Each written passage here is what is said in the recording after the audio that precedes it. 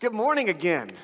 Man, this is I'm pretty excited. Murray and I have been talking about this for a couple of weeks now. I'm going to get to my right page. I've got my marker in the wrong spot, Murray. I don't know about you, but move that there. If you have your Bible, turn to Deuteronomy chapter 6. Is yours? Mine's falling apart. That's I good. need to get it rebounded. Let me ask you a question. First of all, this is Murray Billingsley. If you're visiting with us today, we have a ministry here called Eagle Heights Christian Academy where we use education to help children grow. We want them to grow in wisdom and knowledge, for sure, in the things that we're educating them in, reading and writing, those things, but even more so in the things of Christ. And so Murray is our new head of school this year. And today is a day where we are going to be praying for and talking over and just preparing the soil for our educators and our students. Saw a lot of them on stage already today as we go through that. So we've been talking about that. But if you don't know Murray, I love Murray because we were talking about this earlier.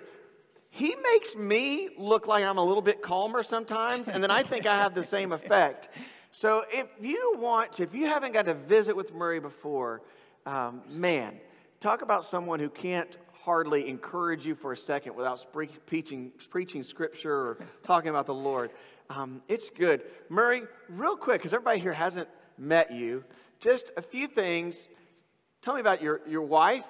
What do you love most about her? She's right here in the second row. If you get this wrong, I'll know, but you won't. So look at me first, watching you, Melody. She tells me So what's something that you love about your wife?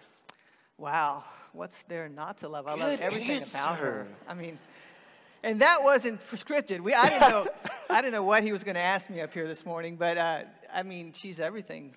God has given her to me, and she's my support, and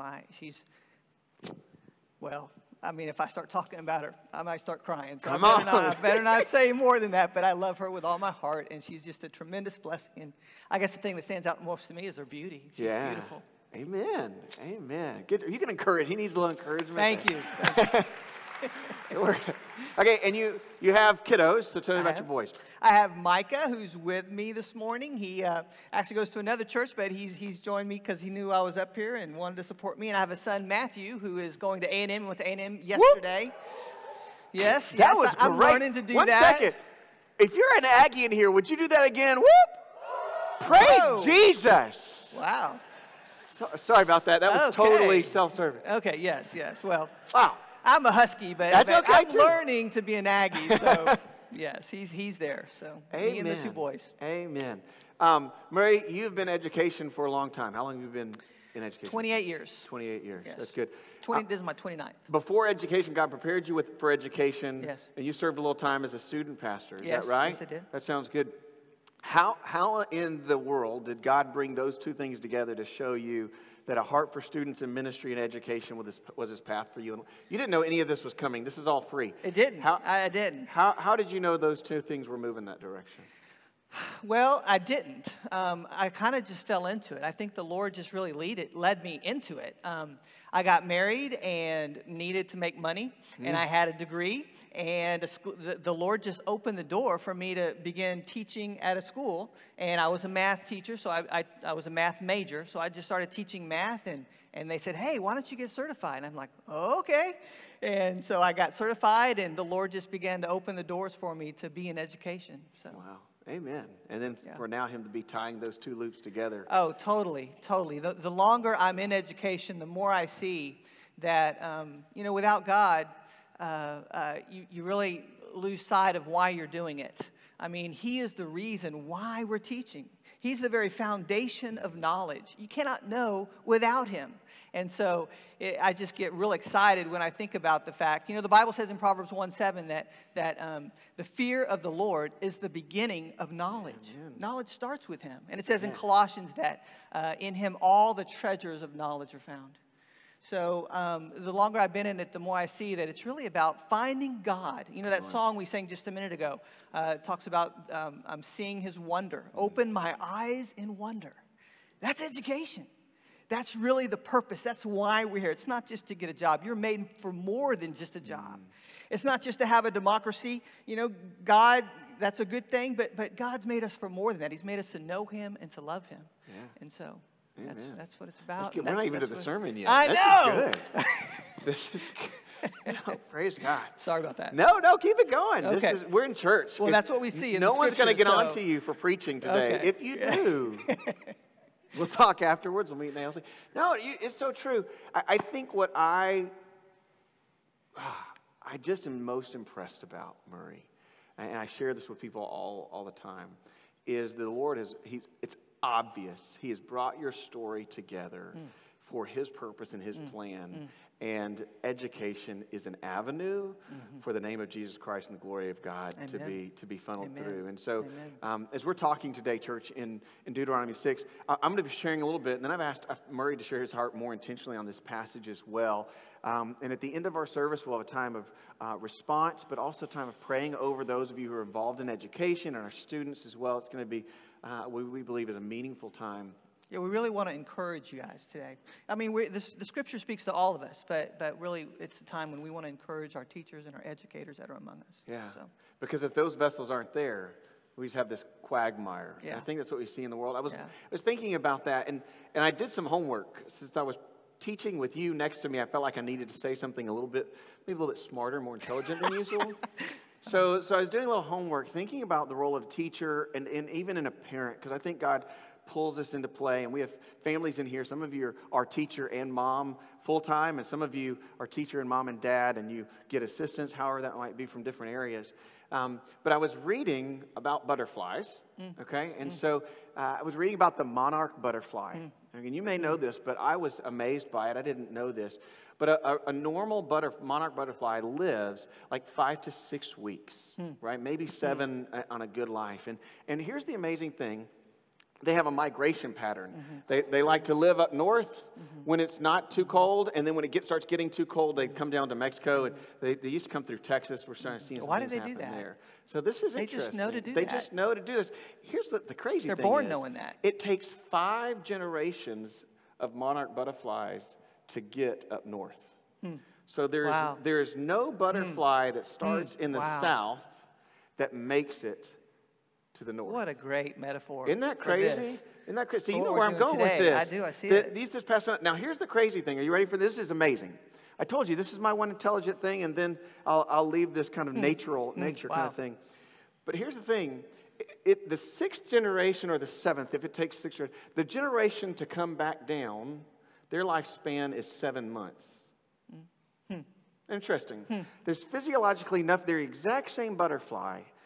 5 generations to go north, 5 to 7 weeks of life. 1 generation comes back, 7 to 8 months. In fact, what our scientists are studying them, we'll call them a super generation. And I thought, what an interesting thing to live a life knowing that I'm starting a journey. My whole job is to invest in other generations so that one day there will be a super generation that is able to continue this on. Isn't that amazing? I started thinking about what we're reading here in Deuteronomy chapter 6. If you have your Bible, read verse 1 through 3 with me as we go through this, and we'll follow along together. Okay. The Bible says this. Now this is the commandment, the statutes, and the rules that the Lord your God commanded me to teach you, that you may do them in the land which you are going over to possess it, that you may fear the Lord your God, you and your son and your son's son, by keeping all of his statutes and his commandments, which I have commanded you all the days of your life, and that your days may be long. Verse 3, hear therefore, O Israel, and be careful to do them, that it may go well with you, and that you may multiply greatly, as the Lord, the God of your fathers, has promised you in a land flowing of milk and honey.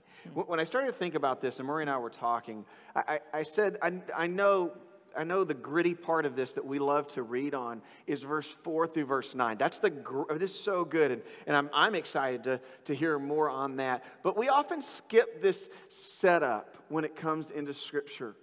Because before God says we hear these words that resound through our faith, hear, O Israel, or before we get into those words, hear, O Israel, listen up, God kind of cultivates and prepares the soil. And that's something that I don't want us to miss today. Is that God is calling us to be obedient to his command. That's what verse 1 says. He says, listen, this is the command I give to you. Do you know a command is not like an opinion? When my son and I, we worked 5 hours in our front yard yesterday, pulling St. Augustine grass runs. After it was over, we both agreed we want a house on a land of concrete. Because 5 hours of pulling St. Augustine strands was horrible. But you know, here's the funny thing. If I would have offered him like, hey, son, would you enjoy spending 5 hours with me pulling grass in the front yard? He would have said, yes, Father, I love that so much. Jesus wants me. No, he would have said, no, I'm out, Dad. Thank you. Guess what I did? I gave him a command. I said, hey, son, grab a bag. You're going to join me in the front. Right? And he did in obedience. And what I started to think of, these things that we're supposed to pass down, that we're talking about today and how it works, they are the commands of God. They're not opinions, right? Your opinion is what school you went to. So in my family, if I would say whoop, my dad would kick me out of the house because he was a Crimson Tide fan, right? It wouldn't have worked. I know. Pastor Mike loves that. Patty's over there. So that's their heartbeat. And they wanted to pass that down to us, and we did it. But that wasn't a command. That was his preference and my mom's preference and their suggestion. God, on the other hand, gives us this direction. And it's not something we can take lightly. And he tells us to do something with this command. Look in verse 2. It says, you are to have this command that you may fear the Lord your God, you, your son, and your son's sons, by keeping all of his statutes and commandments that I've given you all the days of your life. You see, what we're going to talk about as we get ready for praying over our educators, and we want to encourage you, is the commands of God are not something that is simply for you. God is giving you and I a role to have a multi-generational view of his commandments, just like the monarch butterfly, although better. I don't think God wants his commands to pass from you and I to create one super generation that will be a great historical document or revival for our history books. I believe God, in his sovereign grace in Deuteronomy, all the way to the New Testament, has said, I gave my son to create a super people because they're my people, a people that fear God. And how we pass that down has to be done in a very specific way. That's where verse 3 comes in. In verse 3, look in your Bible. Mine says about halfway through that it may go well with you. Hear, O Israel, O Lord, be careful to do these things that it may go well with you.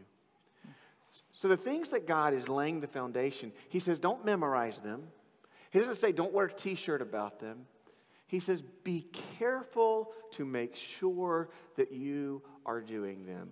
Be mindful. Don't do them by happenstance. Don't get lucky and let the commands of God just be evident in your life so that when someone says, man, I saw Jesus working in you, and you go, oh, wow, I wasn't even thinking about that. No. We want to be so careful with it.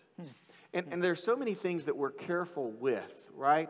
My daughter's a senior going off to college. We're careful with our SAT scores, right? There are things, my kiddos are in athletics. We're careful with our bodies. Yet Scripture says that's not what I'm talking about. And that's what, as you and I talk about, goes from moving from being a vessel, or from being the object of our affection to being a vessel for God. That it's not about simply being careful with the things that this world, it's about being careful with the commands of God. And when we were talking, when you went into verse 4, man, when I saw you light up, I thought, I just want the world to see that, really and truly. So when you hear that, what does it look like to be careful with the things of God? What does God do as he sets it up in verse 4 through 9? Well, that's exactly what he talks about here, is the things that we should be careful about. And I love that word careful because it means to be full of what? Care, to be full of care. Yeah. Full, that means there's nothing else in there but care. Yeah. It's something to be concerned. And so he really tells us why we should be full of care, and then what we should be full of care about. And he says why in verse 4. So look with me, church, at verse 4, and he explains why we should be full of care. He says, "Hear, O Israel, the Lord is our God, the Lord is one." And so we find in that verse that there's really two reasons for us to be full of care about the commands of God. Number one, it's because of who God is.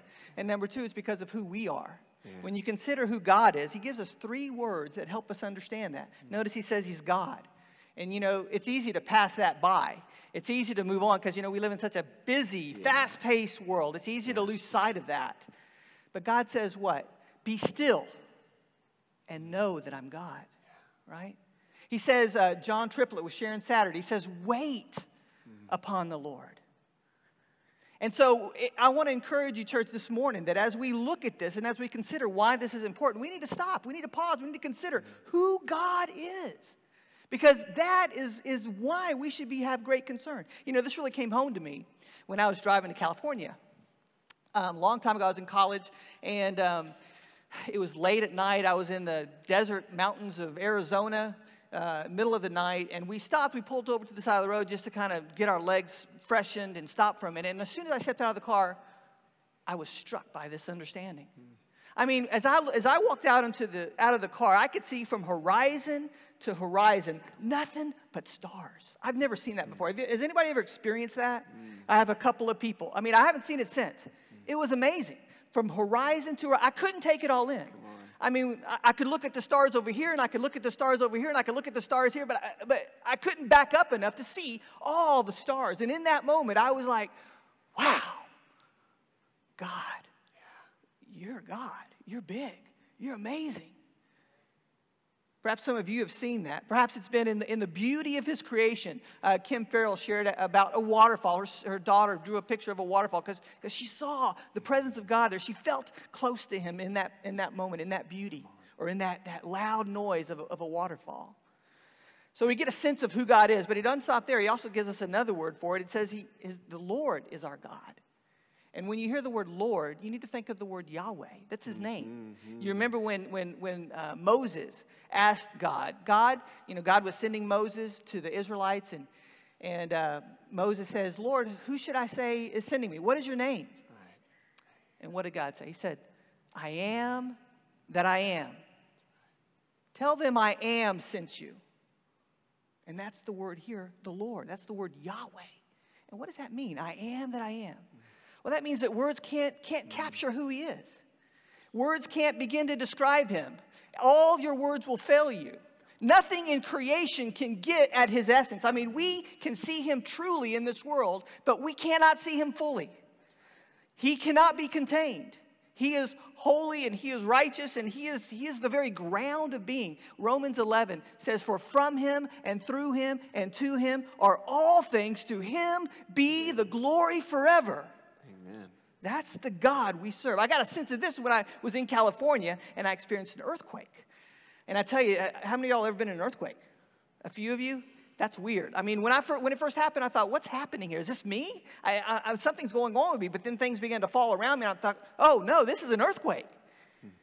And boy, talk about feeling vulnerable. I mean, I felt like at any moment the ground could just open up and eat me up. I ran outside, I hugged a tree, but that didn't help because it was shaking too. I couldn't get away from it. That's our God. He's the ground of being. He's the essence of existence. He is the one who is our God. So yeah, we should be careful about this. When he speaks, when he gives us something to do, we should really pay a lot of attention. It also, though, says the third thing. It says that he's our God, he's the Lord Yahweh, and he is one. And that speaks of his holiness. Holy, there is no one like you. There is none beside you. Open up my eyes and wonder is the song. You know, I got a sense of that in Isaiah. You know, Isaiah saw the Lord high and lifted up. He saw his throne, and he saw the seraphim above his throne. Come on, you remember that? I do. Come on. Yeah. And the angels, what did they have? That's right. The angels had three wings, right? Yeah. 3 wings. And with 2 wings, they covered their eyes. And with 2 wings, they covered their feet. And with 2 wings, they flew. And all they could say was, holy, holy, holy is the Lord God Almighty. That's all they could say. They were just blown away by this holy God that is like nothing else in existence. He is holy. So yeah, we should give great care to this. But he goes on to tell us what we should be concerned about in the next few verses. And that's in verses 5 and following. So these are the commands. These are the things we should be concerned about. Look at verse 5 with me. He says, you shall love the Lord your God with all your heart and with all your soul and with all your might. So the first command there is that we should love God. And I want you to know what's interesting about this is he says you shall love. I mean, there's no ifs, ands, or buts about it. There's no debate about it. This is going to happen. God is your God, and you shall love him.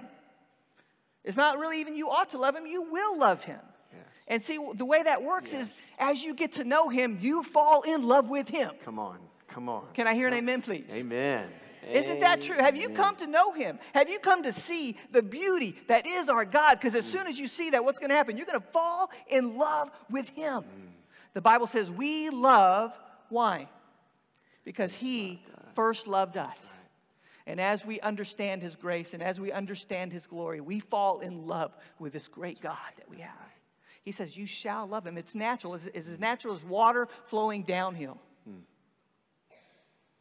So we should love him. And it says you should love him with all your heart. That means there's no piece, there's no part, there's no thing. It's an all-consuming love. It covers all the other loves in your life. It consumes them. And we need to be careful because Calvin says that our hearts are idol makers. And we tend to love things more than we love God. And God calls us here to love him more than anything. That all the things that we love, we hold with an open hand and say, Lord, is this in line with you? Is this what you want? And then we love God through those things that we love. So our teachers, as you guys are here this morning, this is the admonition for us. We're loving those kids we're loving God through loving those kids. As we deal with those kids, as we discipline them, as we nurture them, as we teach them, as we walk with them to the cafeteria. And I understand the PK3 lunchtime is going to be real interesting tomorrow. It'll be my first time with PK3 lunch. We're going to love them in that lunchroom. We're going to love them in the things that we teach and in the way that we teach. We are loving him. And brothers and sisters, if you're in the secular school, if you're in the public school, you're loving him too there. Amen. You're to love him with all of your heart, with all of your soul, and with all of your might. Through your ministry to those kids that are there. Through talking to people as you are able to. And the beautiful thing about Eagle Heights is as we love him in chapel, and as we love him in class, and as we love him when we pray before class, and throughout the day, and in the lunchroom, as we're loving him, we're drawing these kids to love him with us. And brothers and sisters, you in the public schools and in the secular schools, that's the same thing for you too. As God allows you, as he enables you, I encourage you and admonish you to love him with all your heart. And as much as you are able, draw others into that love with you. So he says we should love him with all of our heart. And it says heart, soul, and might. And heart is our inner person. You know, Paul says, I pray that you be strengthened in the inner man so that you might know the depth of his love. It's that inward part of us that makes all of our choices, that thinks and feels. Jesus said that out of the heart, the mouth speaks. Out of the abundance of the heart, the mouth. That's where we live, is in our hearts. And that's where we need to be loving him first. But then he says in our soul. Have you ever thought about the soul? The soul is really the totality of your life. The whole being. It's your habits, it's your hobbies, it's your work, it's your relationships. It's all the things and all the pieces that make up who you are. God says, out of all these things, you need to be loving me in all these things and through all these things. All the pieces of your life. And so that's what we're doing at Eagle Heights. As we're teaching math, we're talking about how God is a rational God, and that's why we have a rational universe, and that's why we can understand things through rationality. We're worshiping him in history as we see the sin of man, as we see the things that man is building. When we say, what is Scripture? How does Scripture compare to that? We're loving him in what we teach. And you guys in the public schools can be loving him also through what you teach. You're not as able to do the things that we get to do here. I understand that. But God has placed you there to be a witness and to be a light. And so love him through the things that you're teaching. And with everything you do, through the excellence of your teaching. And then we have ditch diggers, and we have salesmen here, and we have engineers, and all kinds. God calls us to love God through everything that we do. So he says heart, soul, and then with your might, with everything that you have. We're to love him. But he goes on to tell you about not only should we love him, he tells us another thing in verses 7 through 9, and that is to be saturated with his word. Look at what it says. These words which I am commanding you today shall be on your heart, and you shall teach them diligently to your sons, and shall talk of them when you sit in your house, and when you walk by the way, and when you lie down, and when you rise up. And you shall bind them as a sign on your hand, and they shall be as frontals on your forehead, and you shall write them on the doorposts of your hearts, and the houses and your gates. You're to be saturated with the Word of God. That's what he's saying here. Saturate yourself with the Word of God. What's interesting here is he says, these words which I am commanding you today shall be on your heart. How do you saturate yourself with the Word of God? First off, you put it on your heart. It's what you think about throughout the day. You know, when I was a teacher, or when I was an assistant principal, I had to do car duty. And car duty pretty much was we had a bunch of cars coming in, and so I'd have to bring the cars through, and there was some downtime, and also the hallways are long, and guys at Eagle Heights, y'all are going to see me doing this too. But I would keep Scripture in my pocket. Why? Because I depend upon it, because it comforts me, because it instructs me on how to live. Some of you may have seen me doing it here. I've been carrying around 2 Corinthians 12 with me throughout the days.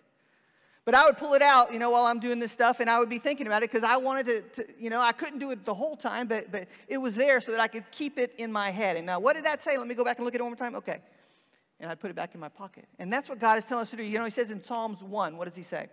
He said, how blessed is the man who does not walk in the counsel of the wicked, nor stand in the pathway of the sinner, nor sit in the seat of the scoffer, but his delight is in the law of the Lord. And in his law, he does what? He meditates day and night. Amen. He says in Joshua 1:8, he says, this book of the law shall not depart from your mouth, but you shall meditate on it day and night. Then you will be careful, so that you will be careful to do all that is in it.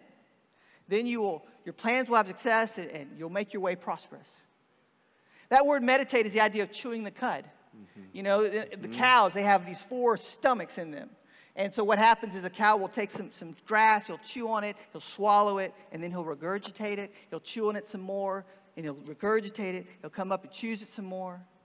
That's what God is saying here. It'll be on your heart. It's what you're thinking about. It's showing you how to live. It's what you depend upon for your sustenance. It's what gives you strength in the day. It's on your heart. Then it says, let's see, you shall teach them diligently. Now, I want you to understand, church, this first comes to the parents. This is said to parents. Yeah.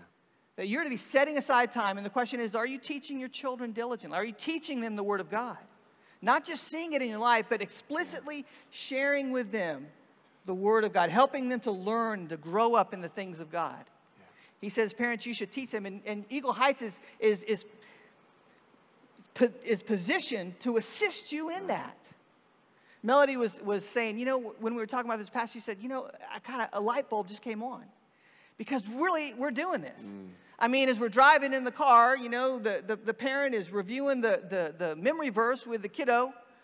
And the kiddo gets out and comes, and then we work on it in the classroom. Mm-hmm. And we're talking about it throughout the day. And we're applying it to the things that we're learning. And they go home, and they have a home devotion. I mean, it's always around them. So he says, you shall teach them diligently, and that's explicitly. And some of you say, well, I'm in the secular school, and I can't teach it diligently like that. But yes, you can, because you're the Bible that they're reading. Yeah. Have you ever considered that? Some of your kids don't even know John 3:16. And when they come to school and they see who you are, and they see that the Word of God is embedded in your heart, it's just going to come out.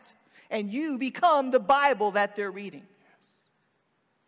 So this is an encouragement to teachers, and it's an encouragement to all of us that we should teach them diligently. And then he says you should be saturated in it. You should talk about it. When should we talk about it, church? When? All the time.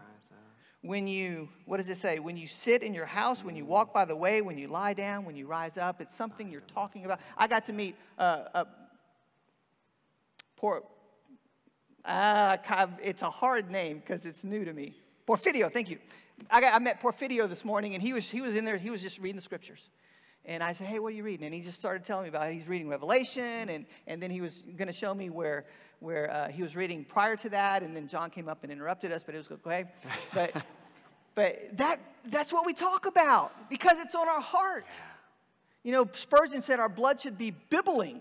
Yeah. So we're saturated. We surround ourselves with it. And that's, if you walk around the church, what are you going to see? You're going to see the Word of God on the walls. Mm-hmm. And I hope that when I go into your house, I would see it on your house. I'd see it on the mirror, because you're memorizing Scripture. You're thinking through it. So it's something that we're saturated with. That's the command. Be saturated with my Word. We're to be people of the book, people of the Word of God. Amen. He says you shall bind it as a sign on your hand. And I guarantee you walk into school with this, it's going to be a sign. You go into 24 and do your exercises, and I used to do this. I need to do it more now, but maybe after school gets started, I can get started again. But you go into your athletic place and you go work out, you put that down, you do your bench presses, and then you pick it back up and you say, now what was I thinking about? Well, how does this go? It's going to be a sign. You bind it as a sign on your hand. It's always in your hand because it's always on your heart because you're always thinking about it. Right. He says there should be frontals on your forehead. You know what a frontal is? Yeah. Right here? They're saying those little things they tie? Well, now that's the application that the Jews make. Yeah. But really, frontals are these things. It's the like things the they put on horses. They're blinders. It's the things that keeps like the horse from being distracted. It keeps the horse from being afraid, from being startled. Does the Word of God not do that for us? It keeps him focused, looking straight ahead. And let me show you something else. Come on. Literally, when I'm reading the Bible, doesn't it look like frontals? It would look even more so if I had a scroll. I put a scroll up to my face, it looks like frontal. He said, this word is going to be like a frontal on your forehead. So, church, this is the encouragement to us. Love God with all your heart, with all your soul, with all your might, and be saturated in His Word. And so the substance of this command that goes to the Eagle Heights teachers first is really found in verse 4 and verse 7. Come on. In verse 4, I want to encourage you. We're loving God in everything that we do. We're loving Him as we minister to these kids, as we have relationships with them and with our coworkers. We're loving Him in the things that we teach. We're loving Him when we're cleaning up the mess from the PK3 lunch. We're loving Him through those things. And then we're teaching His Word. It's not an addition. It's not added on. It's not another thing to teach. It's embedded in everything we do because He's the foundation of knowledge. Everything comes back to Him. Everything relates back to Him. And for those of you in public, I encourage you the same way. Those teachers that are out there in the foreign land, they're in a foreign place. They're in a place of secular humanism. I encourage you, love God while you're there. He's put you there. Be a faithful witness while you're there. And love the kids that He brings to you. And secondly, be saturated in His Word to the point that it comes out of your heart and you are the Bible that they're reading. So Pastor, this is so powerful for me and for us because, and for our teachers and for our educators as well as for all of us. Yeah. I was reading, so catch this and what you just said. It's funny, I've always used the pictures of those frontals as the word submission. So in Scripture, when it talks about the word submission, it means power under control. Meekness. Yeah, and I often think of those blinders being on a horse. It says God has made you specific, and He's called all of your power, all that you are, to focus forward. And we see that in our marriage relationships. When we see that in our Christian relationships and our duties, we start to understand that all that the world tells us who we are. I am a teacher. I am a principal. I am a worker, an engineer. I am a father. Ditch digger. Those aren't your identities. That's the fourth. God has given you that as an avenue to move forward towards Him and to place everything towards Him. In Psalm chapter 78, it says, "I will open my mouth in a parable. I'll utter dark sayings of old." Now catch this. Things that we have heard and known that our fathers have told us, we will not hide them from their children. But we will tell them to the coming generation that the glorious deeds of the Lord and His might and wonders and what He has done. You know, that doesn't happen by just living a Christian life, right? So it's intentional. If you got nothing else, if you saw nothing else but the witness of Murray Billingsley today, you see a man that holds dear a calling that God has given him to walk in the faith, to be the example of Christ Jesus to those around him. And so in that, you start to see this passion, this power, and you start to say, Omar works out at the gym. I'm going to start challenging, like, are you going to put your phone on the ground and we're going to call that the Murray? Like, it's, take your whole body. How do I let God's Word come into me like that? Now, here's the difference, and it's why you have passion. It's why Omar was talking about. This is the difference between what you are talking about, what we talked about, and what you read. I want you to know, church, you are not in the same spot as the people in Deuteronomy. Murray, I'm going to let you, so I'm going to walk away from you for a second here. But you're not in the same place. Do you understand that? You're thankful that you're not living, and I'm not living in Deuteronomy chapter 6 with a people who have not yet experienced a temporary picture or vision of what God says is coming. You see, this was to get them mindful of the promised land, right? The promised land was never going to be the final home for God's people, ever. And yet the Lord took time in Deuteronomy chapter 6 to be so careful to say that when you go, you're going to possess this land flowing with milk and honey. And when you are living in the land of milk and honey, this needs to be what your life looks like. It needs to be so centered, so saturated with me, that every relationship that you have, that's all people see. That if you have a gift, if you have a call, it's amazing, wonderful, put it to use. But it's all focused around the Lord. You see, the Bible says this in verse 10. After he says, this is what's happening, this is where it's coming from. In verse 10 he says, and when the Lord your God brings. See, before the people ever arrived, the Lord wanted his people to know that he is a promise maker and he is a promise keeper. So saturate your life with the Lord. Why? Well, we could go to the negative. The Bible says in verse 11 and verse 12, hey, listen, when you get there, be careful. Keep being careful. Verse 12 says it this way, take care lest you forget who brought you out of the land. You see, if you and I don't understand that we are living in the promise, we could forget. In your scripture, and we won't read it all here. I want you to go home and read it. It says, you're going to move into houses that you didn't build. You're going to eat from fruit you didn't plant. Why? Because God has prepared the way before you. If you're an educator in this room, if you work in our school districts in any capacity, if you're teaching in a homeschool, if you're working here at Eagle Heights, I want you to know, if you claim Christ, if you will just align your life with Him. How? Well, Murray just articulated it. If you just align your life with Him, you will see He's already made the way. He's already gone before you. All the conversations you're going to have, all the trials you're going to face. I remember getting a call from my wife one day, walking out of public school. She's teaching, and there's a father there waiting to threaten her. Man, the Lord's got to go before her. In that moment, she says, my heart's racing, and then, praise God, the largest teacher on campus, this great big friend of ours named Charles, comes walking up behind.